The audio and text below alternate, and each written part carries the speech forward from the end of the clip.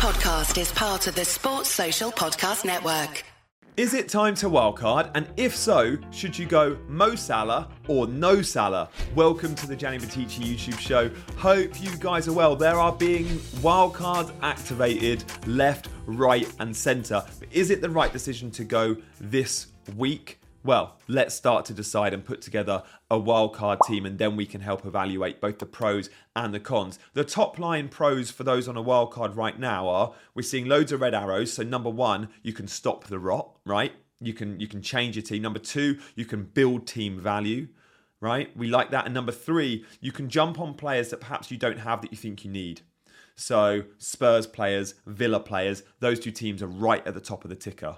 In fact, let's have a very quick look at that ticker now, shall we, from Fantasy Football Scout. I've filtered it for the last 6 weeks. You can see there, you're going to need Spurs and Villa players, aren't you? Yeah. Now, if you haven't got them, maybe a wildcard is the only route. Okay, the negatives of a wildcard this week. Number one, you can perhaps get to a wildcard team with no Salah fairly easy. Myself, I've already got Maddison and Son, right? Maybe with a -4, I can already get to that team. Similar. Number two, I don't know if I fully want to commit to a whole new structure and if I know the answer of Salah or no Salah. And I think I need to know that answer before I wildcard.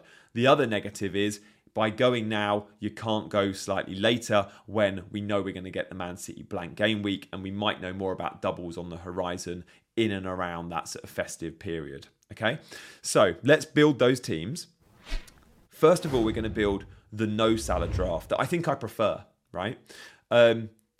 We're not going to spend long chatting on goalkeepers. What's the point? And again, we still don't know the best two keepers. Another reason perhaps why you don't want a wildcard. I'm going to put Turner in there because he's the cheapest, although I think he'll lose his spot at some point. And I'm going to go Raya because you're getting an Arsenal keeper for 4.8. You're spending less than 9 million on keepers, no matter what direction you go. If you go Areola or whoever. And that's a good thing, I think. You want to keep your keeper spend low. In the defence, we've gone for all fullbacks. Clean sweep. It's Lupinan stays. Brighton have good fixtures from 10. Cash, who I think will be my transfer in this week in my actual team. Cash has been amazing. Highest expected goal involvement of any defender in the game so far. Trippier feels like he's a set and forget. And then I'm going to go Soufal because he's playing well on the right. West Ham have got great fixtures. And then you drop a Dogi or Porro in. I'm going to go Dogi just because he's a little bit cheaper. Again, Spurs fixtures are tasty. So that back five is fun, right? There's no 4 million option there. You can play the rotation game. Always have three of them with good fixtures. Then we look at the midfield five. Now remember, we're doing this team with no Salah, but it's a wildcard team. So Saka stays. And that's the key thing. If you have Salah, you probably can't have Saka. But look, Saka's putting up great numbers. Salah's not putting up the sort of numbers where you go, I need him every week. Yet you could argue Saka is, and he's a lot cheaper. And he's given away loads of pens, which he won't always do. He won't always do when the game's tight. He's given away pens when the game is won. Havertz with 3-0 up, take the pen. That won't always be the case. So when you add a few extra penalties to Saka's points, you're really going big. I'm going to go Diaby there because I think Villa coverage is so important. So we've got Cash and Diaby. And this team might not have Ollie Watkins. Luis Diaz is a way of covering Salah points, I think. So we're going to drop Diaz in there. He seems nailed on the left. And Liverpool fixtures are good. So unlucky to have the goal ruled out, wasn't he? So I like Luis Diaz. And I think he's gone a little bit under the radar. And then there's two Spurs midfielders, a non-negotiable in any wildcard team. Then to make it easy for ourselves for funds, and I can afford this draft, I think, by 0.4, we're going to put the West Ham kid in at 4.3, a bit of a throwaway option. So we have a dead spot in our teams, because we don't have a dead spot at the back. So we can have a dead spot up front. So we've always got two playing subs. I'm going to go Darwin again as a way of trying to cover Salah's points. So we've gone Darwin-Diaz combination. I like that. And then Erling Haaland. So what does this team have? A good spread of funds. What doesn't it have? No Salah, sure. It has no extra Man City. Again, I think those on wildcard are probably just going Haaland. City's fixtures are really tough. It's got no United and no Chelsea. I think I'm all right with that. It's got no Jarrod Bowen. He's the obvious miss. You could go Bowen instead of Diaby. There's an option there. You could go Bowen instead of Diaz. So how do we get a Salah team from this team? And what do we think of this team? I mean, let me know in the comments. Let's just go through the non-negotiables in this team. And then we can look at the players we'll take out to accommodate Salah. So straight away, you need your Spurs mids, non-negotiable. Haaland, non-negotiable. Some of those defenders like Stupinan and Adoji, I think are non-negotiables. So how do we get Salah in? Well, let's just have a bit of fun. There's only 4 transfers needed from this team. So straight away, Salah's going to come in. And we're going to take Saka out. I mentioned Saka's going to have to come out. You can't have Saka and Salah and the Spurs guys and Haaland. So Saka out, Salah in, right? Now we need to save some money. So we're going to start doing that. And we're going to do that by downgrading or selling some of our Liverpool players. Because if you've got Salah, you don't need Diaz, in my opinion. So Diaz goes, and let's go Neto. Proper cheap option. Neto's flying at the moment. To have a Salah draft, you need players like Neto in your 11. You can't have your enablers always on your bench. If you've got a Salah, you need an enabler in your 11 quite often. So Neto comes in. Okay. Now, sad state of affairs here, because if you go Mo Salah and you go Haaland and you go the Spurs lads, you can't have Trippier. Sorry, guys. Trippier's got to go as well. So if Trippier goes... Okay, I'm going Trippier to Kabore. Let's put a 4 million defender in because the defence is already strong. That allows me one final move to get this team slightly better. So we're going to go Darwin out because, again, he's a bit of a minute's risk. We've got Salah already and we want Ollie Watkins anyway. And I couldn't afford Watkins in draft 1, so draft 2 we can have Watkins. So the Salah team is better because it's got Salah, but so much worse because it's not got Trippier. So much worse because it's not got Trippier. And then Darwin, Watkins, you could argue there's maybe not much between the two in terms of the next 5-6 weeks. So which one do we prefer, guys? Let me know in the comments. I look at them both and go, I don't love either. I don't love either enough to hit that button. But if I'm wildcarding in game week 8 or 9, I'm probably producing a very similar team. Like 1 or 2 changes based on the weekend that we've just seen in game week 8. Maybe I make a knee-jerk change. But I think this would be my wildcard team. Probably the first draft without Salah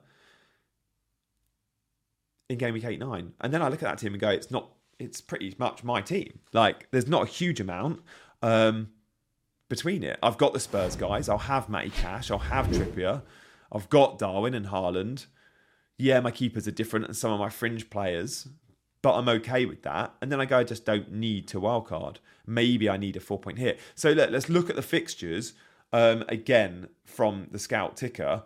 And the reason why we want to go big on Spurs and big on Villa are simply form and fixtures, right? Spurs don't have European football as well, which is a big, big plus at the moment when all the other teams are playing European football. And Villa in Europe are rotating a lot, which is a good thing. Because then it means we know the Premier League team. So Spurs have Luton and Fulham in the next 2. You don't get too much better than that. And then it's Palace, Chelsea, Wolves and Villa. Yes, please.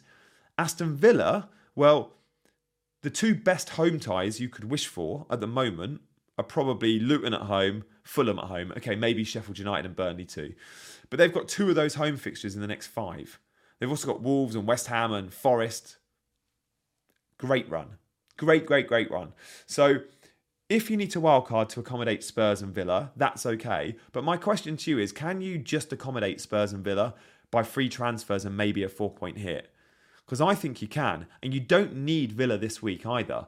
So you could prioritise your transfers towards making sure you've got Maddison, Son. And then next week, you start to, knowing Villa have got 2 homes against West Ham and Luton, you start to jump on a Watkins or a Diaby or a Matty Cash. My transfer is going to be Cash this week because I can make a defensive transfer and I've got the Spurs players. But I'm not so sure you need to wildcard. Now, a couple of weeks ago, we said we're all going to need to wildcard for one man and one man only. And that was Mo Salah. We were like, we're all going to have to wildcard because Mo Salah's the best player in the game at the moment. He's ticking along so nicely. But since we were all saying we were going to have to wildcard for Mo Salah, when you look at the returns, fine. Like, he's been good, but he's not been like blowing us away. In fact, this season, Bowen has more points than Salah. Son has more points than Salah. Saka has more points than Salah. And we're looking at selling Saka to get Salah in. You can also potentially cover some of those Salah points. Buy a Luis Diaz or a Darwin. So, yeah, look, the numbers have been good this season. He's got 4 assists. And he's never had really the assists in his game. Not high numbers. But he's only had 3 goals and he has had a pen in there. So, it's not the explosive Salah we've been used to. Like, he's had 2 10-pointers. 2 10-pointers. Good, but not amazing. Not amazing for Mo Salah. 31% owned. I don't think we need to be scared of going without him. If you're wildcarding, you're probably going to go there because you're wildcarding to make changes to your team and many don't have him.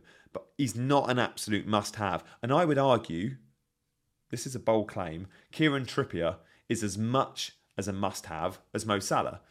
And if you're wildcarding to get Salah in, you can't have Trips. Trips is so good. 38 points in the last 3 game weeks.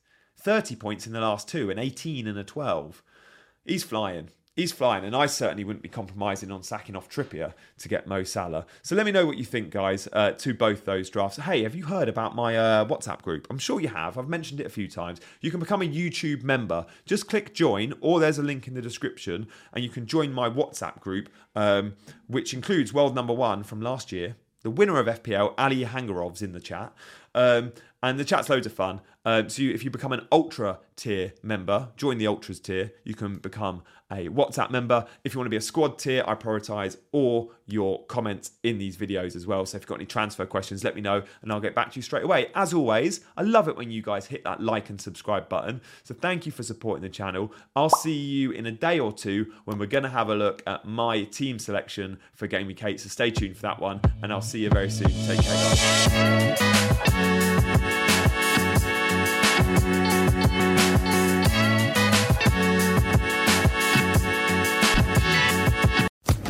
Social Podcast Network.